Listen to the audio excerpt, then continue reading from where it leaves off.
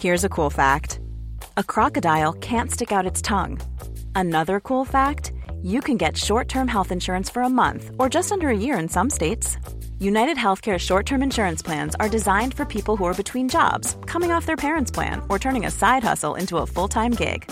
Underwritten by Golden Rule Insurance Company, they offer flexible, budget-friendly coverage with access to a nationwide network of doctors and hospitals. Get more cool facts about United Healthcare short-term plans at uh1.com. Ryan Reynolds here from Mint Mobile. With the price of just about everything going up during inflation, we thought we'd bring our prices down. So to help us, we brought in a reverse auctioneer, which is apparently a thing. Mint Mobile Unlimited Premium Wireless. How to get 30, 30, bit to get 30, bit to get 20, 20, 20, bit to get 20, 20, bit to get 15, 15, 15, 15, just $15 a month? Sold! Give it a try at mintmobile.com/switch. $45 up front for 3 months plus taxes and fees. Promo rate for new customers for limited time. Unlimited more than 40 gigabytes per month. Slows full terms at mintmobile.com. One size fits all seems like a good idea for clothes until you try them on. Same goes for healthcare. That's why United Healthcare offers flexible, budget-friendly coverage for medical, vision, dental, and more. Learn more at uh1.com.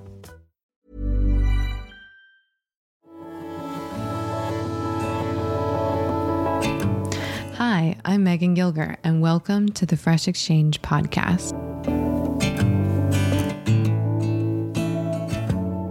It's the second week of March. I am just been waiting for this week because it is going to be 50, which is pretty amazing. And I've been slowly anticipating the melting of the snow that's in the garden right now so that I can move my polytunnels out there and get the soil all warmed up. I have seedlings that are coming up and ready to go out into those and just grow and be beautiful and amazing. And I have this high hopes for them.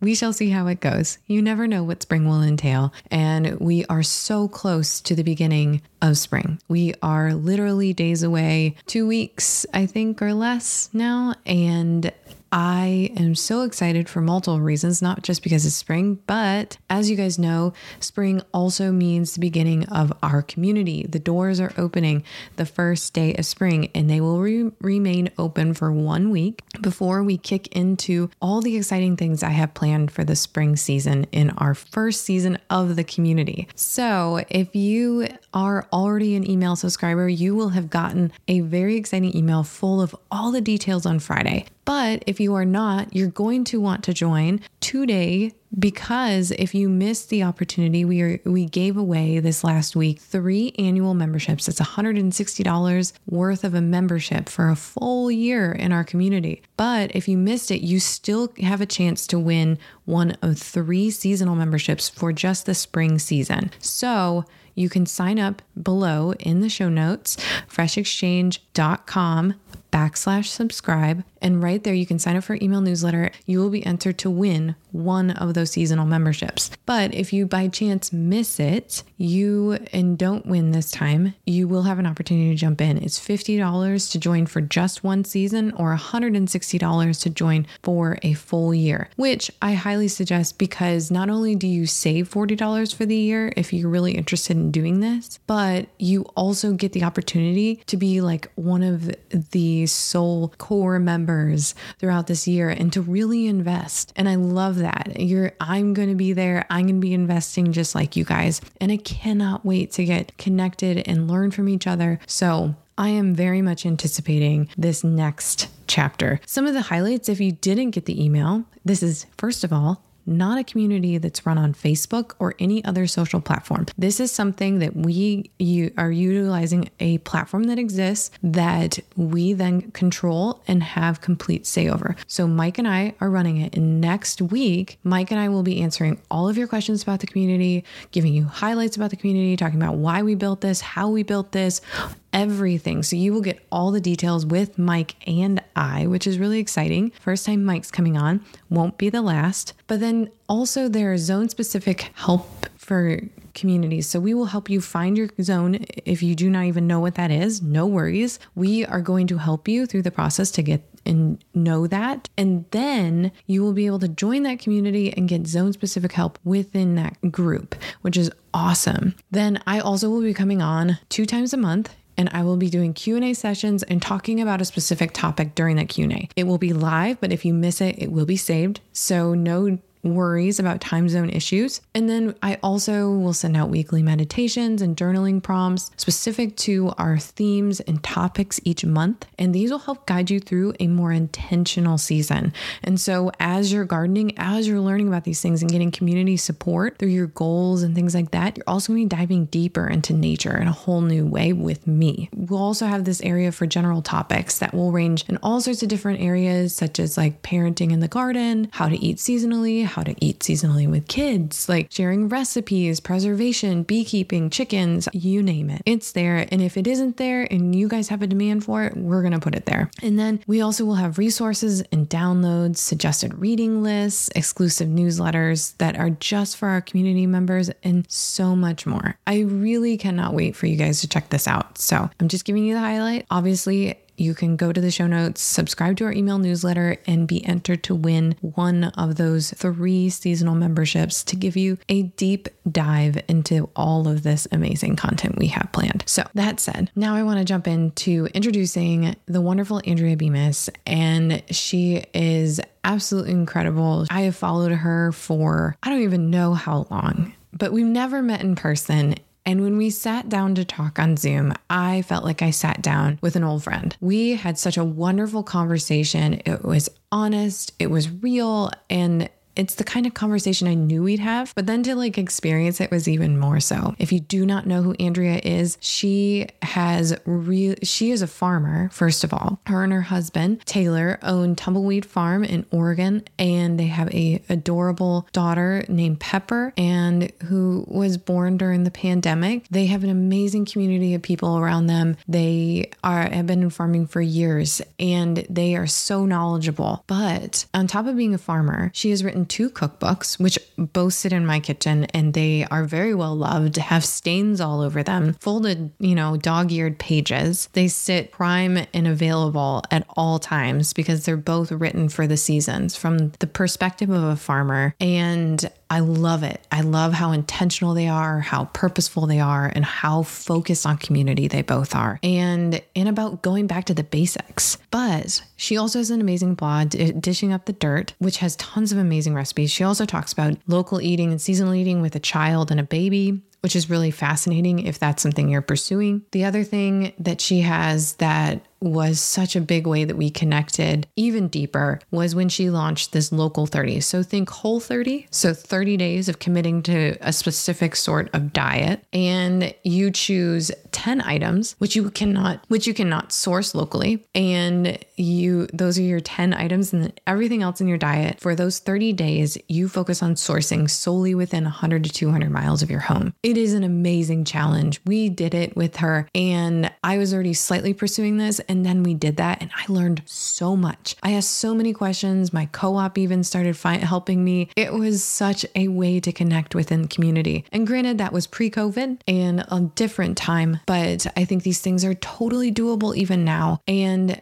we sit and talk about that. She has an amazing 30-minute documentary she even did about this. If you want to dive into local eating and seasonal eating in particular, she is the lady. Like, she knows it. So we sat down and got really honest about it, and I asked some great questions. And I hope you guys really enjoy this, because I did. And it's a little longer than our other podcasts, so hopefully you can kind of split it up over this next week if you can only do 20 minutes at a time because you have children like me. But I think you're really going to love this one, especially if you're a parent, and especially if you're somebody who is looking to eat seasonally and locally. So let's dive in. Well, I am really excited to have you on the pod. You were one of the most requested people. Yeah, I was like, well, of course, I would love to have Andrea on. I want to have Andrea. You were on my list. Like, when I started thinking about this, I was like, I just want to talk to you. I just want to hang out. So, well, first of all, I'm so excited you're doing a podcast, and I've tuned in. I don't know if anyone's ever told you, but you have a very soothing voice. Well, thank you. You have a really nice listening voice. So that means a lot. Okay, well, you're meant to do a podcast because your voice is very easy to listen to. So keep going. I appreciate that. I really try to, I always want people to walk away feeling calm, not feeling, I don't know. I don't listen to a lot of podcasts to begin with. So it was a little bit like, do I start a podcast because I'm not a podcast person? Mm-hmm. And Mike kept telling me, I think you would do really well. Like, I think you would enjoy it. And I was like, okay. Like, so I tested it out just for fun. And I was like, yeah, I do like this. This is fun. This is almost better than writing a blog post.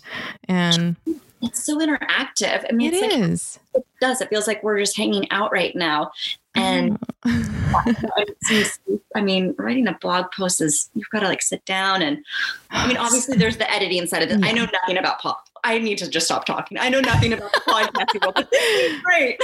No, it actually is. And basically when I write my outline, I've already written the blog post. So it's like, by the time I get to the blog post, that coordinates with it. It's basically like done, you know, it doesn't take a lot of work on the other side. So it's kind of, but I also, oddly, in college, I had a professor, because I was in media communications, that was my degree. And I was studying like how to run a studio from a creative perspective. And that was my dream. And I did that for a while, but he was also like, you have to take an audio engineering class. Like every single person in this department needs to. And it was like a demanded thing that we had to like create our own radio show episode. And it was so weird at the time, because it was like, you know, in 2007. And it's like, who listens to the radio anymore? Like that was like so high school. Like, why am I doing this? And high school and middle school. And then here I am, like, I know how to do all of it because I took that class. He was prophetic. I have no idea. So I do have some background in it. So I have to say, maybe it's easier for me because I have that knowledge in my back pocket. But yeah, so. You got the knowledge and the voice. Well, thank you. Well, so I am so excited to talk about this because seasonal eating and local eating are basically kind of like the same thing a little bit. And I feel like seasonal eating is like the precursor to getting you into local eating almost, you know, because once you realize like, oh, if I just get a CSA and buy from my local farmer, I don't have to think twice about what seasonal eating is. Like it kind of just like, it's like a gateway drug, so to speak. Exactly. And you're like the queen of local eating to me. Like you just like, you exemplify it. I mean, you created Local 30, which was brilliant. And I loved following along with it. When was that? That was like 2018 you did that? It was 2018. Yeah. Okay. And then you did the documentary, which everyone should watch, and I'll link it in the show notes. Awesome. Because it's beautiful. I think I cried twice watching it because it just felt like, but I cry about like a lot of things now.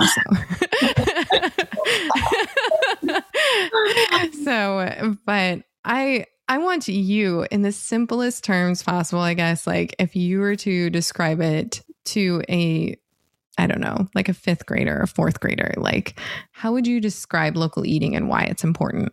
Well, gosh, and I love the term of like trying to explain it to maybe like a fifth grader. I would describe it as community-based eating. I like that. Yeah, I think that, and even I think now, this is a great question because I would now maybe even describe that to adults that are like, well, what is local? I don't know. I community-based eating, I think would be the phrase that I would use because that to me was the biggest takeaway when I started to look at like, how could I supplement, like, how can my 100% of my diet be from my own region? Like that's going to be difficult. The community aspect was such an afterthought. It was more like this challenge of like, I'm going to go and like, I did all sorts of research. I was on the computer late at night after farming all day, just Googling, like, where can I find, vinegar, local vinegar, where can I find? And the community part came after the just like the initial, like, I'm going to go all out 100% and do this challenge. And it really sort of shifted to all of a sudden I was emailing with people that, didn't live that far from me that I never knew existed. And then those ingredients started to fill my cupboards.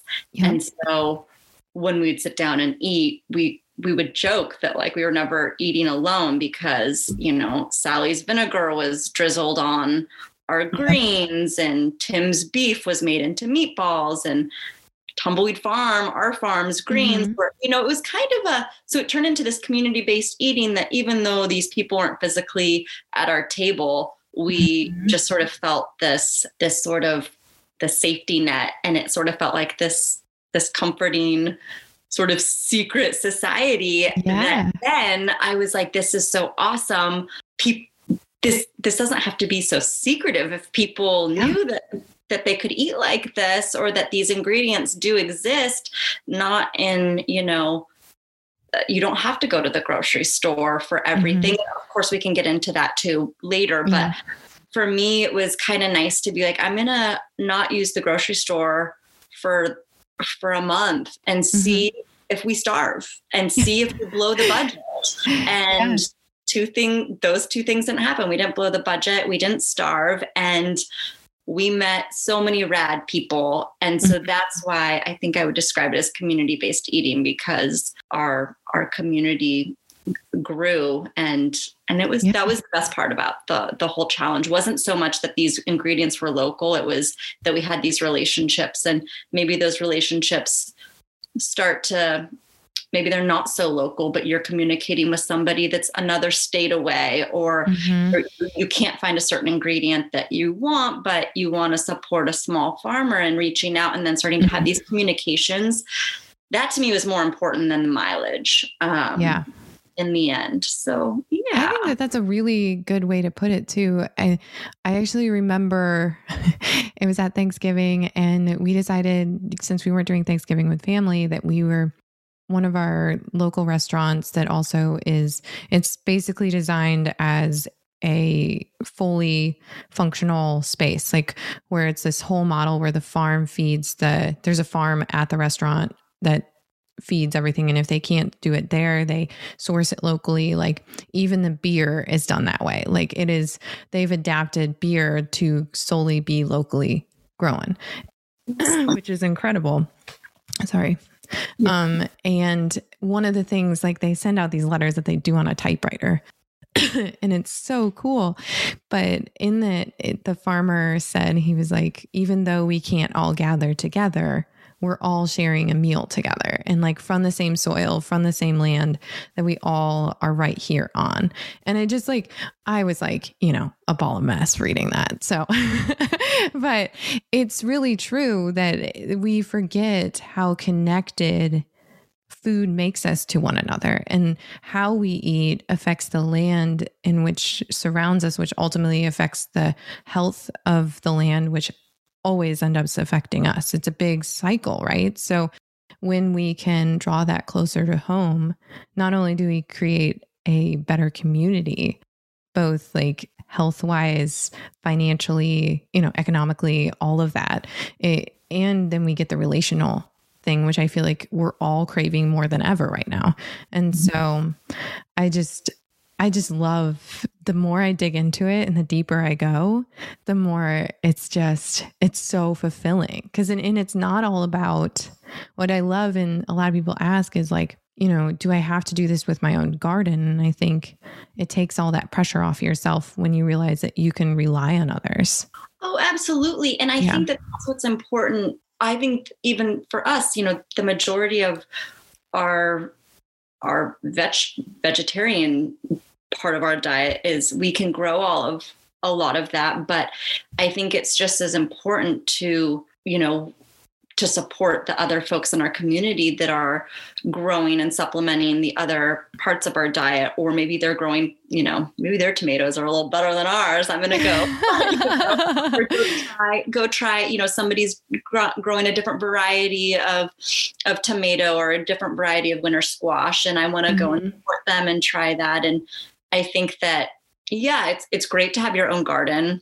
It's also great to, you know, then be able to support other folks and keeping the money circulated in your own community. I think that feels really good. And it's, again, that's a personal choice, and everyone has the choice to spend their money however they want. But that feels good to me, to be able to do that. I agree. I mean, I don't know. Food is the great connector. And I think when it's easy, obviously going to the grocery store, and there's nothing wrong with that. I mean, we still do that, but I even just love the fact, like, we focus on going to our co-op the most that we possibly can, even just because, pre-pandemic, it's a small grocery store, and like all the people that work there feel like family because that's where we shop, and we're members, and they know us. Like, when I go there, they know my kids and they know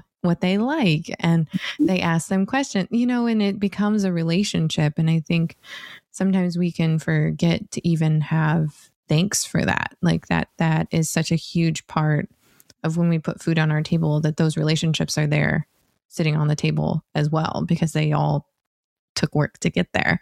So, but yeah, I think it's interesting though, because you're a farmer by trade. Like, that's what you guys do. I mean, you have your own farm. And in this process, what did you personally learn? Like, as you pursued like the Local 30 and dove into this, like you took this time to do it. Well, I learned, before doing the Local 30, I did, I would supplement our diet. Obviously, before doing the Local 30, we supported a lot of local farms. But I still found myself, I think I even started the Local 30 with, I was literally opened my cupboard and like looked at this can of coconut milk. And I was like, where the hell did this come from? And again, there's nothing wrong with a can of coconut milk. There is nothing wrong with anything that anyone has in their cupboard. But I just had this curiosity of, I have no idea where this came from. I have no idea who picked this, who packaged it, the transportation, how did this end up in my cupboard in Parkdale, Oregon? I became curious. I think being a farmer made you even more curious about that, like knowing that like hands-on? Well, I'm absolutely, because being a farmer, I know that farmers, it's hard to make a living. It's also a big crews. Are crews treated well? Do they have, comfortable safe working environments, bathroom breaks, like all of the above. Yeah. And I think the further away something is, it's harder to trace it. And I think that for me was important to start to put those pieces together, was the traceability of something. And it wasn't so much about, is this good for my body? It's like, is buying this good for other people? And so that's sort of what sparked the Local 30, was not so much that I thought we weren't supporting our local community enough, but it was like, I supplemented so much of my diet with things that were really far away. Again, there's nothing wrong. I don't think that there's anything wrong with that. Oh yeah. Yeah. But something in my gut was like, could I, instead of using this coconut milk in a curry, could I just use milk from our local dairy? And I mean, yes, yes, I can. Yeah. And instead of mindlessly drizzling olive oil into a pan to saute veggies, could I just start saving my bacon fat and using that and saving money and all, in the end, getting a little bit more scroungy with ingredients and getting, more creative, and that was really nice. But for me, it was the spark of the can of coconut milk is really what sparked this idea to go all in and be like, wait, let me look at my spice cabinet. Let me look at the staples that I've never really thought much about. Yeah.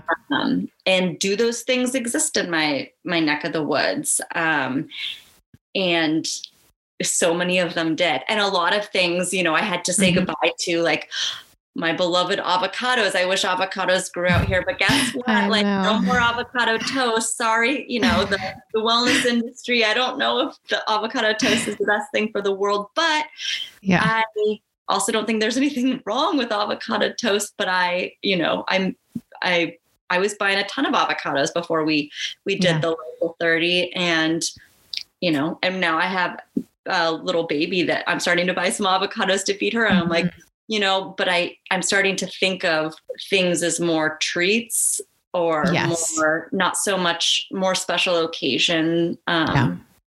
And again, I don't know if that's right. I don't know. Again, this feels right to me.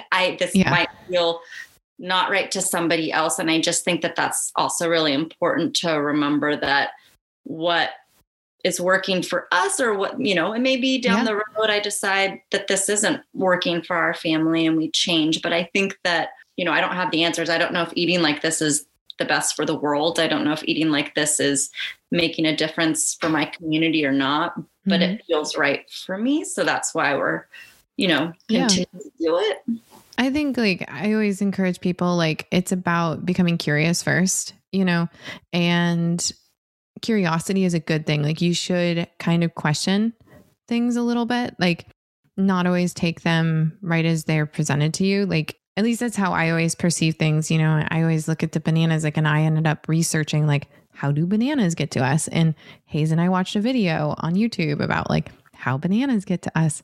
And I was disturbed, but,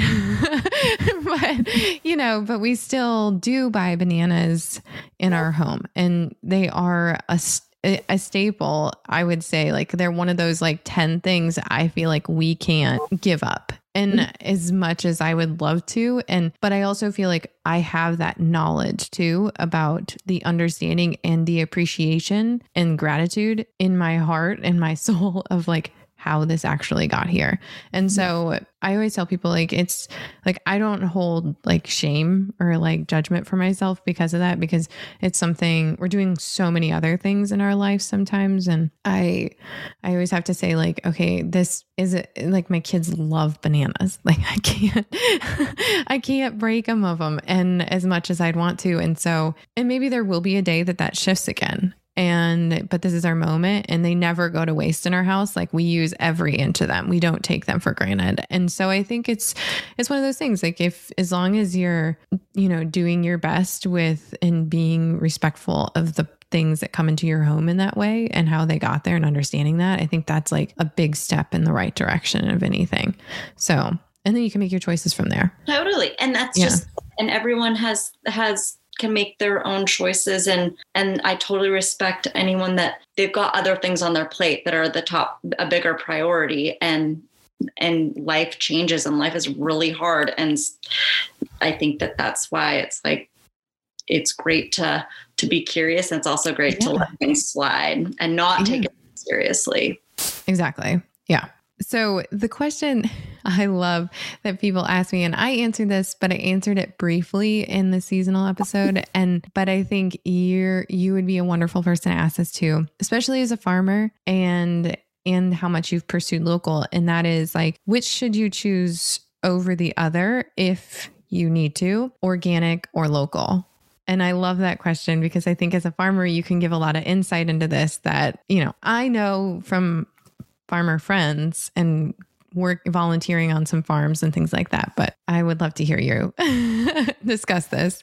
I love talking about this. And again, anyone can make their own educational guess or educational decision. But for me, going back to community-based eating, the closer that I eat to home, the less important organic becomes to me. Mm-hmm. We farm 100% organically, beyond organic, actually, because we use zero pesticides. We don't even use certified organic pesticides. Mm-hmm. We're not certified organic. We could be, but it costs money. It's just, for we're a small farm, it seems a little unnecessary, because our community knows and trusts our practices. Mm-hmm. That is hard. We also live in an area where there's some tourism. And when people come to the farmers market booth, they ask if we're organic, and we can't put up a sign, even though we're non-organic, we cannot put up a sign that we're organic. We really have to phrase it in a way that, like, we grow organically, but we can't advertise that. And I think that organic standards I don't always trust them. Just because it's got the organic label. You don't know how people, again, what's an organic apple from halfway around the world versus a local apple. Yeah. It's all about the traceability. So for me, if you are not comfortable with the apple, we'll just use apple as an example. If you're at your local farmer's market and it's if the apple isn't organic and you don't feel comfortable after talking to the farmer purchasing it, then going to the grocery store and buying an organic apple from further away might make you feel more comfortable, and that's okay. And I personally normally will choose local over organic pretty much any day of the week. And I also find that a lot of the local folks are doing a lot of great things, putting really good things into the soil, and they're farming, in a way that makes me comfortable. And so I'm able to feel good about that. But for anyone that doesn't feel comfortable eating something that doesn't have that stamp of certification, if it makes you uncomfortable, then, then it makes you uncomfortable, and you have the choice to shop for organic. But I personally, for the most part, choose local over organic most of the time. Yeah. I always say, like, choose local and ask questions, and and maybe you can certify, I guess, this as a farmer, but I always like having that conversation with farmers, and I try to go early to the farmer's market, so that the farmers aren't inundated, so that I feel like I'm not like pulling them away from other sales. Cause this is their moment in the week to do that. They've worked all week for this moment. And so I always try to go early and just ask, respectful questions, obviously, but just saying like things like, tell me more about how you grow, or like, what's your farm like, or even things like that. And so I have found that most farmers are really happy to answer those questions. Totally. And the other thing that's great is a lot of farms, a lot of the really small farms, some of the people that I found during the Local 30 don't even have, websites or Instagram accounts. I'll tell you, those are the ones you can really trust. If they don't even have, if they don't have social media and they don't have like a website, you're like, they're doing it right. But, going up to a little bit of a shady, like, self-serve farm stand, I'm like, you know what? I think I really trust these guys. I know. I feel that way too. The places that we go to get some of our, like, we call it like outlaw milk. We get raw milk from, across the river from us. Now we're starting to get it from directly next door, which is really nice. But that's awesome. But I also think that what I found too is a lot of for farms that do go to the farmer's market, you can hop on their website and learn a lot about their farm and how to grow, and that can like answer a lot of the questions too. So that like you're not too much of their time at the market if they're like busy, or if you just kind of want to do a little, a little reading before the market. A lot of farmers do have websites, and that can also make folks feel good about like, okay, well, they're not certified organic, but gosh, it looks like they're rotating their crops. They're using, organic fertilizer, or they're, they've got animals on their farm that are, so it feels, again, there's a lot of information on their websites as well. Yeah. I found that it's pretty easy to determine who's really doing it right. Even just observing, if you just become an observer of things and you watch it throughout the year. And I always suggest to people like just making a regular practice of just going to the farmer's market, because you can learn so much about who's there and what they grow and how they grow by watching them like month after month, even at the farmer's market typically. So, and you can learn a lot, which is great. And asking friends that that go to the farmer's market, like, who do you buy from, and things like that. So and I have a couple chef friends that they go to the farm. There's two farmers markets in the summer, and one of them's more like the chef's farmers market. And I go early, and all my chef friends are there, and I'll always like kind of just meander through with them. They've shown me the ropes, and so it's really helpful. You know? They know what's up. But yeah.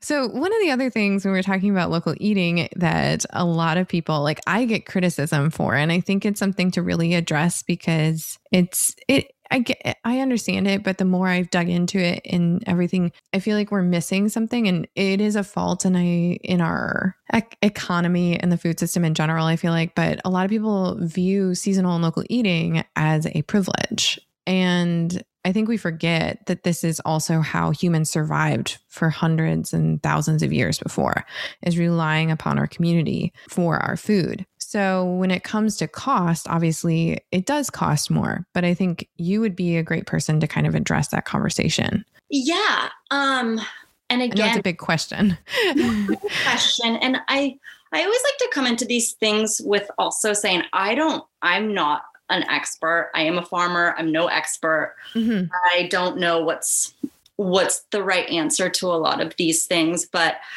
I do believe that, and I think that the coronavirus, I think that the pandemic really highlighted that relying on this industrial food system it's a broken food system. It's not reliable. And I think that people started to panic. A lot of like meat processing factories are locked down, like grocery store shelves are just like people, wiped them out. And we're relying on a system that I don't necessarily know has a lot of resilience. And I think that turning more to our community, we didn't have to panic. And that's fortunate. We worked hard at finding our producers. It was, it was something that has taken years, but I think that we have a broken food system. And I think that coming back to this community-based eating,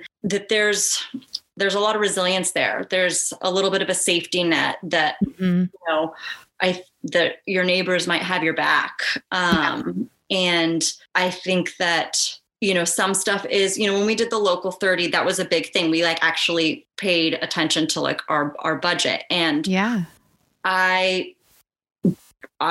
again, we're farmers. We're making a living wage. We're not going to Hawaii for vacations. We don't take vacations. We can't leave our property, but you're not a farmer to get rich. Like you don't become a farmer. Right. Yeah. And we're not rich. And we, if supporting working class folks is, elitist, I don't totally, I know that for me, it's really important with the money that I have, that I support these other folks in my community, so that they can continue to grow food for our community.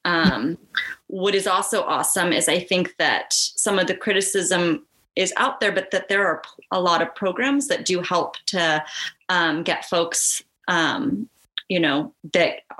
can't afford local food on their table. And I have in my cookbook, Local Dirt, in the appendix section, there's a resources for local food access for all that has a lot of websites for where people can apply for. Oh, that's awesome. Yeah. And there's a rad program that was actually came out of our hometown, Hood River, that is called VeggieRx. Okay.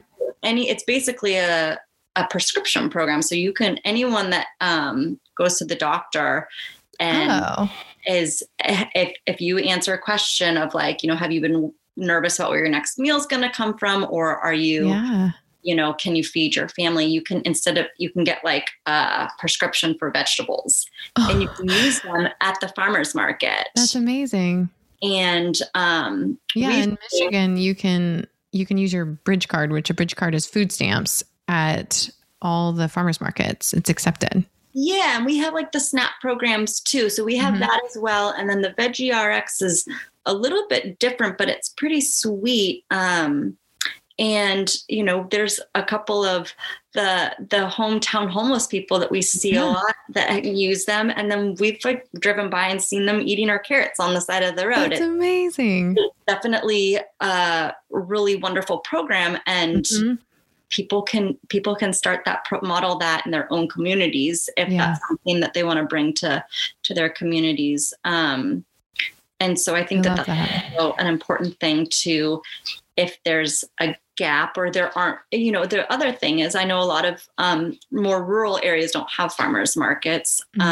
And there's a growing movement of these mobile farmers markets. And we have in our area as well, where people will, we can supply vegetables for the mobile farmers market, and then they drive out to these more rural areas and then they set up shop there. And then the produce can get to some of these smaller communities that are far out there. And I think that there's a growing movement of that, which is awesome and super important. And so I do think that there's a lot of things that are happening that I think are progressive and that are helping getting healthy, nourishing vegetables on the table, and also supporting the farmers that are growing them in these smaller communities. Absolutely. And I feel like, at least from my experience, like if I go and buy a cabbage right now from our local farm stand where they're, they just got storage veggies like out the, what,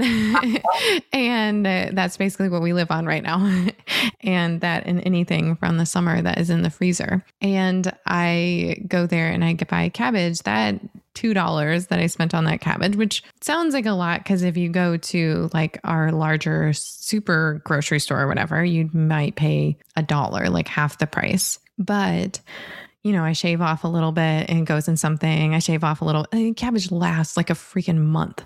Like it's insane. And it surprises me. Like I might go to our local farm and spend $100 in a week, but that's 2 weeks worth of vegetables for us. And you think about, or I get a CSA and you think about it and you break it out. Actually, our one that we did in the spring during the pandemic, I think it broke out to $35 a week, which was incredibly inexpensive.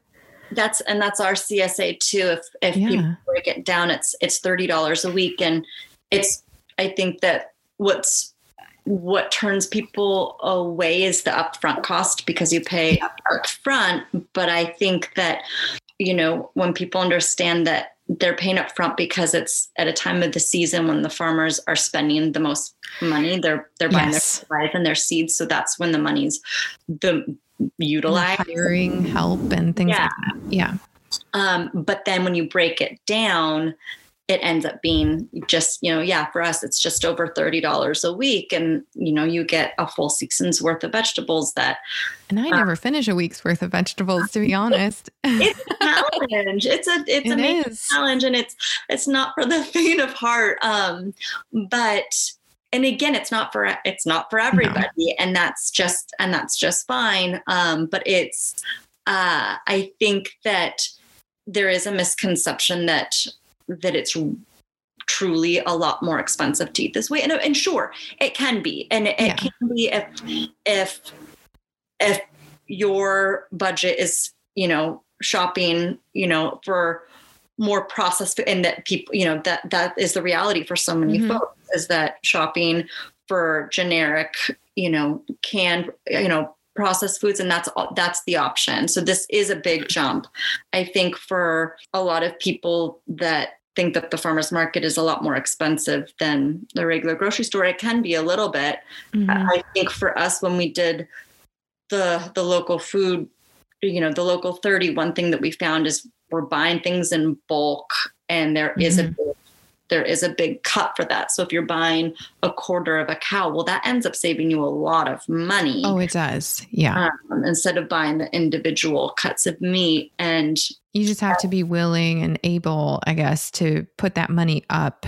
And because I have a friend who has 6 kids, and they buy a whole cow every year, but she says it significantly lowers the cost of their food bills. And they do that, and then they get a slew of chickens and from a local farmer, and she picks them up in bulk and puts them in her freezer.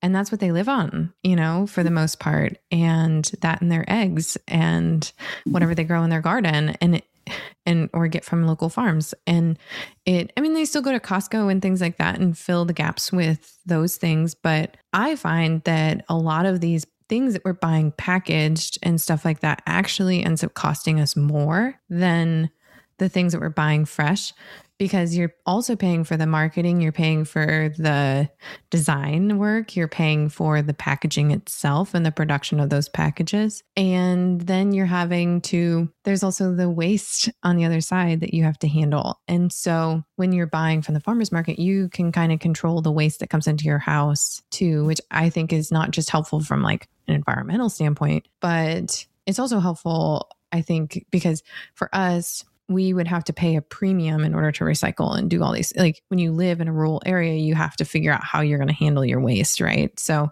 we have to pay per bag of trash that we put out.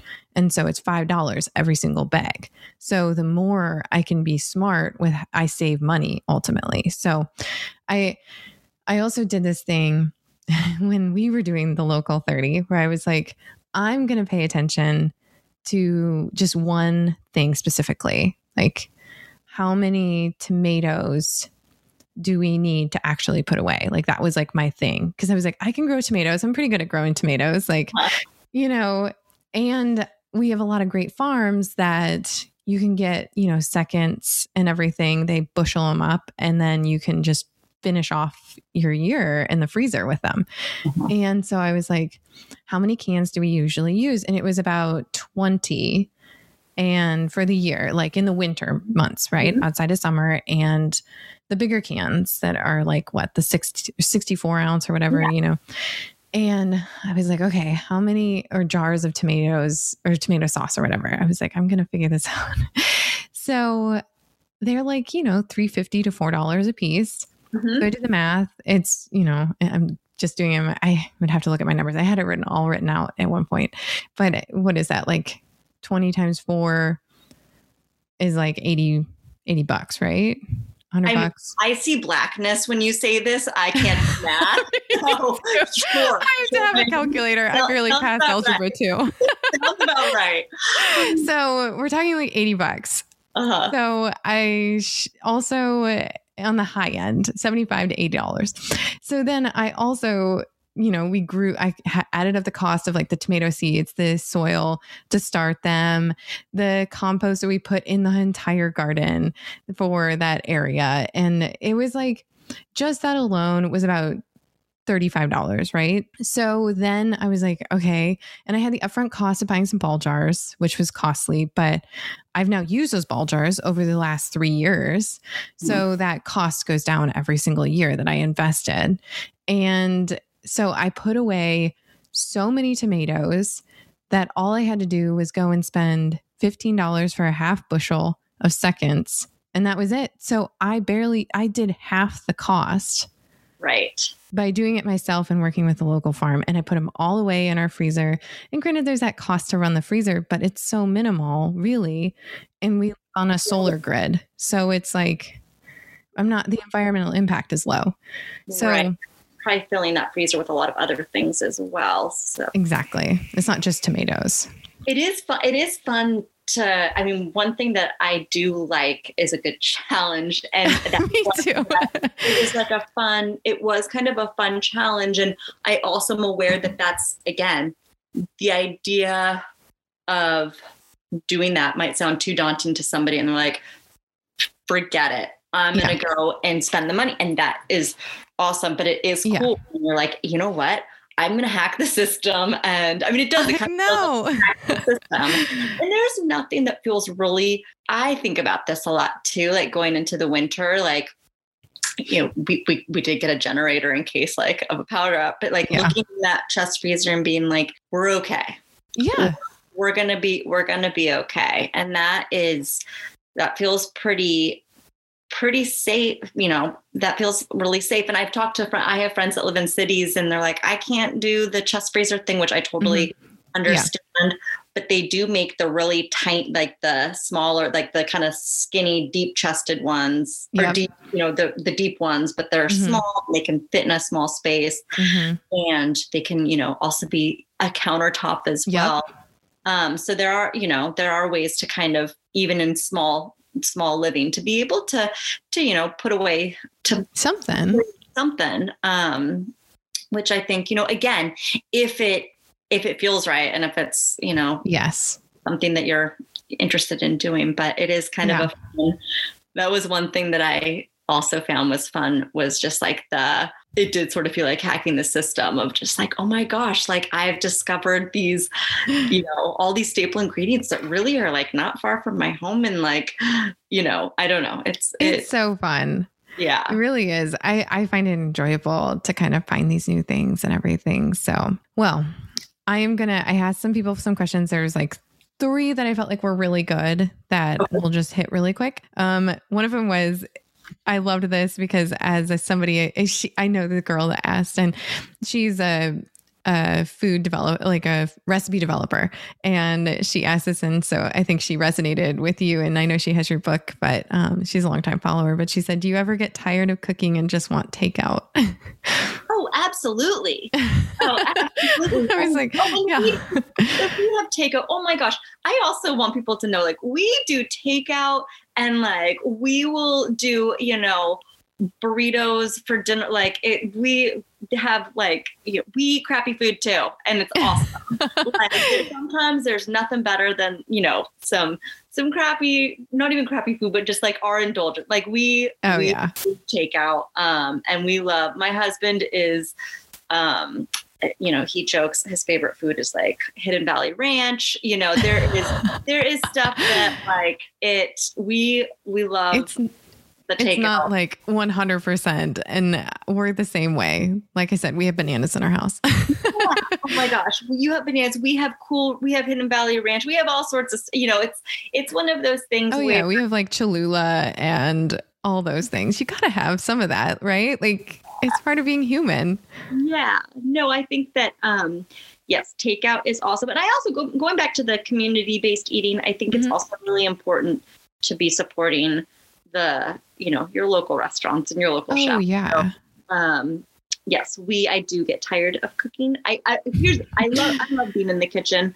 It's been a little bit tougher with having a little 10-month-old. But yeah, we do love our takeout, and it makes, having takeout is a little more special these days because I know it's a little bit.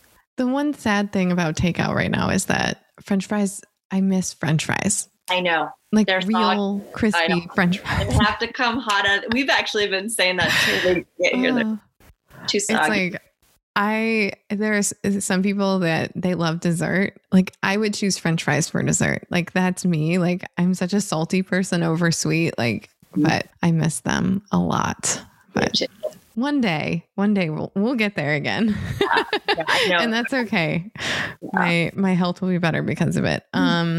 I thought this one was pretty good. How do you even start figuring out how do you even start this process basically, especially if you're new to your area and it's during this pandemic? Like a lot of people have moved to rural areas since the pandemic hit. So like, how do you figure out how to even start this?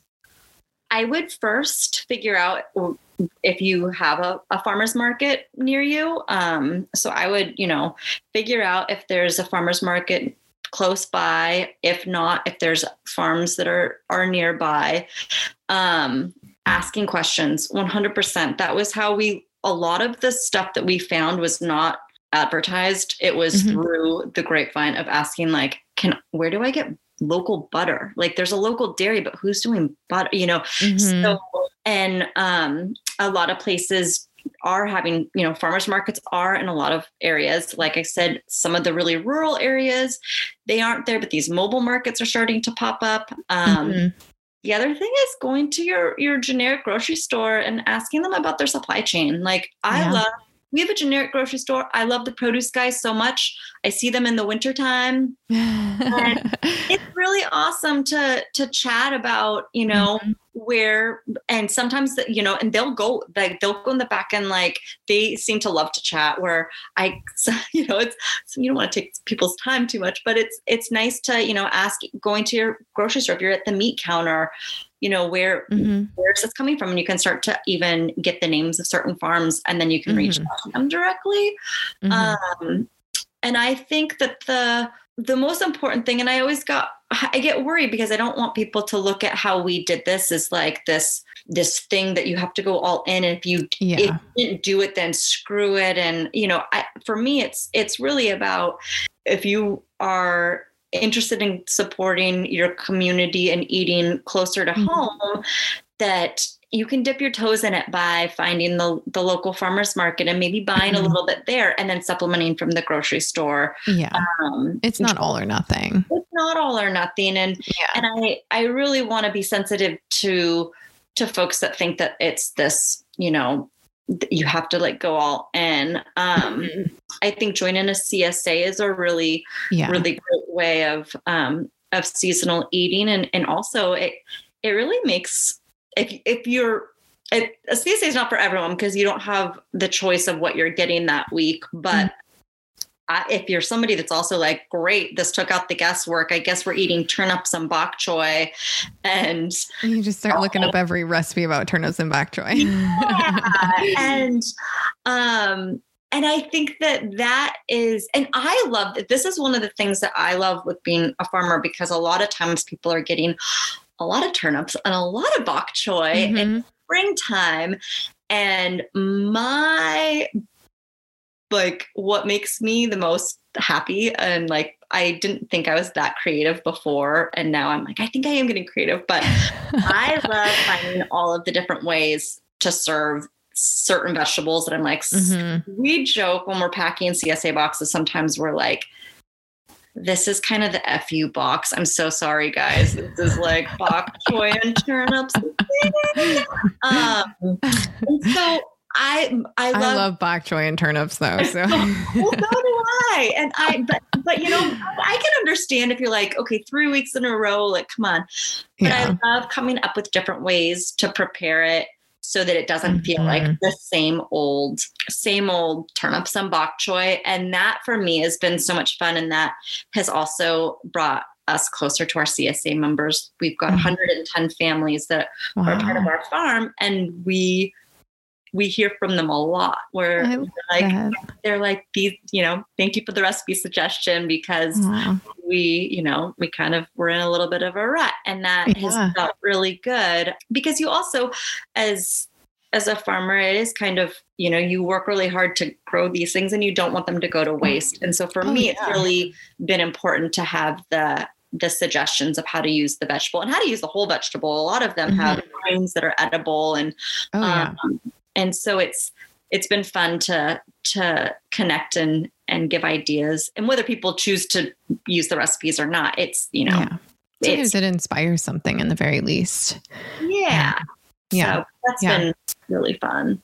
And it forces me to eat the week's harvest right along with them. Even if something else is available at the farm, I'm like, that's good. Yeah. I'm like, okay, well, this is what CSA is getting this week. I kind of want to cook this stuff as well, just to kind of like, we're doing the challenge right along.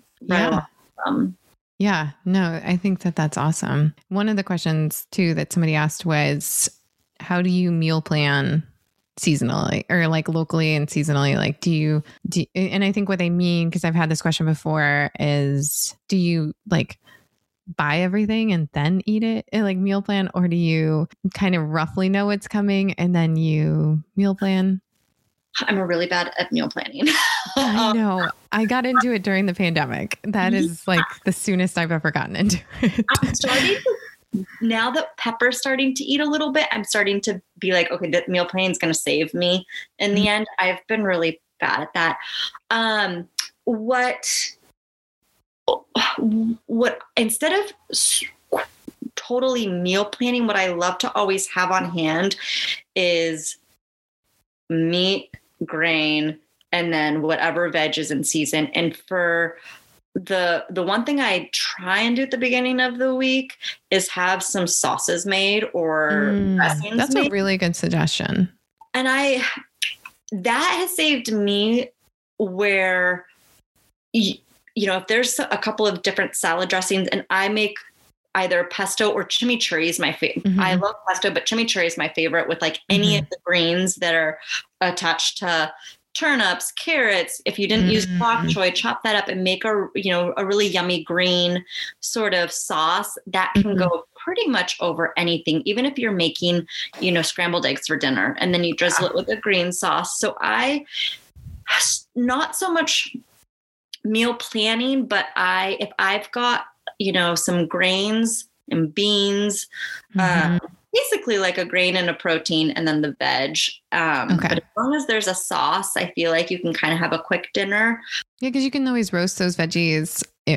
I'm thinking if they're roastable, obviously, but they're all roastable. You can roast lettuce. It's all roastable. Throw it on a sheet pan. It's all roastable. That's so true. And I just feel like a sauce just does save that in that situation, because you can put like turnips roasted with beets and carrots, and then you toss them on top of some farro or wheat berries or whatever, and then you put the sauce on top. And that's one of the most economical meals. Veggies with a grain is one of the most economical meals.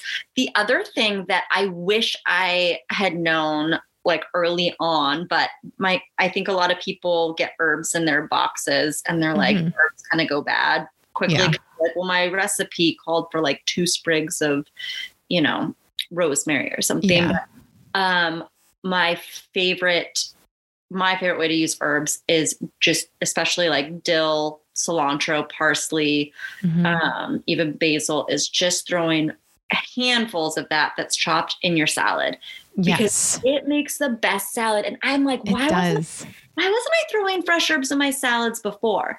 It's such a game changer. And so I started, that was one thing that I got a lot of feedback from like CSA members were like, thank you, because I was looking at this giant, head of dill, like, what am I going to do? And then a few handfuls of that in salads and even in salad dressings and things like that. But yeah, that's something I wish I had been doing all along, but I know. I feel like we could just talk about this forever, but I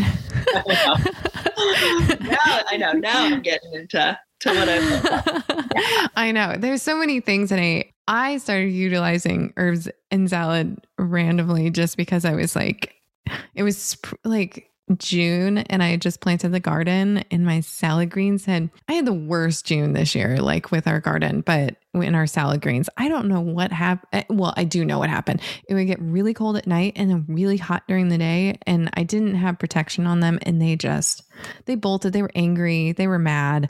Even my arugula got mad. And I was like, okay. So we ended up just having these herb salads more or less because I had all these herbs that were just flourishing. And we had beet greens and turnip greens that were coming out. And so it was like, we're just gonna have beet greens and turnip greens and herbs for our salad. And it was incredible.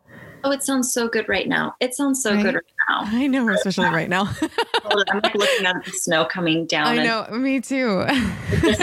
I dug a couple beets from the farm the other day. Obviously the greens are not good, but what I would get, that's what I do about the seasonal eating though too, is just when it's like, okay, one more pot roast, like might do me in, but then there's like the promise of like some herbs coming up and it does taste.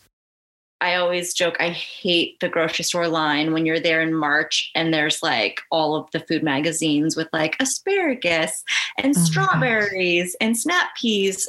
I'm like, we are months away from that. Yeah. I'm having like borscht for the like 500th time this winter, but it's just so wonderful when you do have that like first like green salad or first radish of the season. It just tastes so much better when you're like, I can't do another.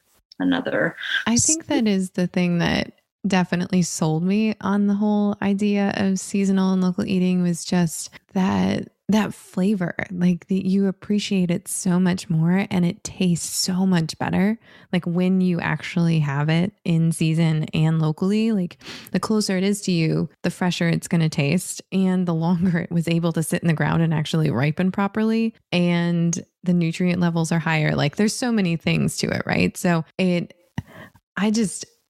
sold me on it. And I don't know, there's nothing like it. And we always had this saying in our house, and Mike by no means. He grew up in like a suburb of Texas, and he didn't know the world that he now lives in, like, and in terms of food. And so it's been interesting because I had a little more experience with that growing up in Northern Michigan. It's kind of a little bit like, I would assume kind of like Hood River is it's, you know, that's kind of how you survive, you know, because that's what's around you. There's a lot of agriculture and things like that, but he didn't grow up around that. So watching it through his eyes is fascinating because he now, when we eat something, he's like, we don't save it until we have gotten so sick of it that we don't want it anymore. So like, and then you get so sick of it so that you don't need it for a long period of time. And then when it comes around, you're just like, can't wait for it again. And it's not even worth getting in between because you know it won't be nearly as good as that time when you're eating it endlessly. No, totally. I mean, you savor it because it's like, it's fleeting. It's definitely like, okay, this isn't going to be, you know, this moment's, you know, I mean, I've always hate, because we're so late to the tomato game, but like when our tomatoes are just going off is when I like start seeing like Starbucks advertising pumpkin spice lattes. And I'm like, no, like I'm not, no. until I have, you know, until I'm, you know, red in the face from tomatoes, I'm not having, you know, any winter squash. I'm not even touching pumpkin. No, totally. And I think that I kind of grew up like Mike, though. I grew up just outside of Portland, but we ate a lot of, you know, boxed mac and cheese, which I love. I love a Kraft mac and cheese, but I grew up a pretty picky eater. And that's because I realized I hadn't had a real tomato or like a real turnip or, you know, My mom has to think it's hilarious. Yeah, totally. Yeah. No, it's like that. So yeah, it tastes, I think that it is true that when it's, you know, ripe and fresh, it tastes like it's supposed to taste. And I hadn't had any of that stuff until I started farming. And I remember thinking, we're killing our backs growing all of this like weird stuff like rutabagas and kohlrabis and beets. And they were just things that I had never grown up eating. They looked weird. They looked like you'd chop your hand off trying to get into them. And then getting to experience them for the first time was awesome. I was like, we were really missing out. And we weren't missing it. My childhood was great, but now I have an appreciation for what it's like. Yeah, maybe our children will be like, God, what I'd give for a box of mac and cheese. I know. I just like, my daughter's gonna hate vegetables. She's gonna hate vegetables. So, and her name's Pepper. I know, totally. So I'm doing all I can, but you know, you do the best you can, and then who knows? She's gonna be on like a pizza and whatever diet when she can, but who knows? No, man, I want to try that pizza that is in. Wait, which one is it? Is it the local? I think all the pizza ones are in the first one. That's what I was trying to remember because I always have both of them like readily available on my shelf, so I get them mixed up like in terms of recipes. Like I'll be like flipping through one and I'll be like, wait, I thought it was in this one. It's not. So, but I highly suggest both of them. So I will link both of them in the show notes for everybody because they are truly, they sit up there with like every other one of my favorite seasonal cookbooks. Like your recipes are so great. They're so simple and also what I love about them is they're very adaptable. Like, and they're also very much like things that feel familiar, but with like a twist. And I love that. And it's so important. Yeah, you do a great job with those books. And I give you so much credit because I know how much work you have to put into doing that, especially while you're farming. I cannot even imagine. Yeah, so. No, I don't think there's going to be any cookbooks for a while. I think I'm going to put that on. I'm glad that these are out there. I'm like, I think I'm going to slow it down and just concentrate on farming now for a while. Yeah, you can be a mom and farm. And yeah, I think that's totally great. You got some great literature out there for the world to experience. And your blog is full of amazing recipes too. So yes. Thank you, Megan. Yes, I go there very often. So yes. Well, all right. We'll give those kiddos big squeezes and stay cozy. And I know. And pet Stoney, he's so cute. I know, he's the best. He's adorable. All right, Megan. Well, take care. Yeah, you too, Andrea. Thank you so much. Oh, that conversation was so wonderful today, and I hope you guys enjoyed it. I cannot wait for you guys to check out everything. I have all the stuff you need to know from Andrea in the show notes below. I also have a blog post that you can check out that just gives you high level, like how to eat local in an affordable and simple way. So you can head to the blog post and check that out. You can also learn about CSAs there. And then I also have some links to some of my favorite recipes from Andrea, as well as links to her books, which, like I said, I very much suggest, as well as seeing her documentary if you want to dive in deeper, which I think you guys would enjoy doing. Next week, as I said, we are going to be just days away from opening the doors to our community. So Mike and I will be on. If you're on Instagram with us, make sure you drop and look for our box. It will be asking for questions. And if you have a question, feel free to email us. If you want to know more about the community, we will answer your question in that episode. I cannot wait for this. Seriously, it's going to be so much fun. If you cannot tell how excited I am. Okay, friends, I'll see you out there.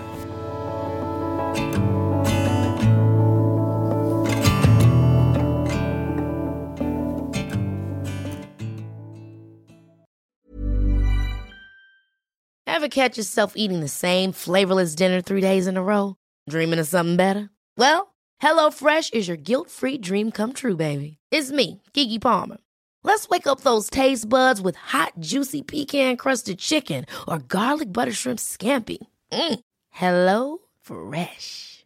Stop dreaming of all the delicious possibilities and dig in at HelloFresh.com. Let's get this dinner party started.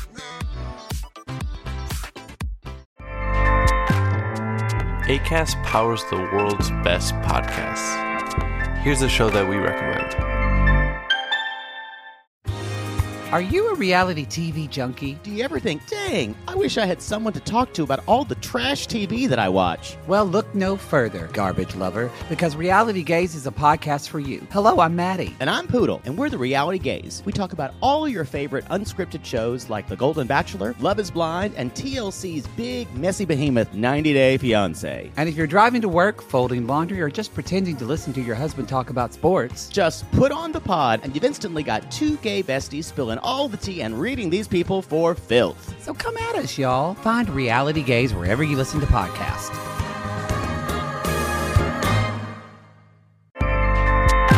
Acast helps creators launch, grow, and monetize their podcasts everywhere. Acast.com.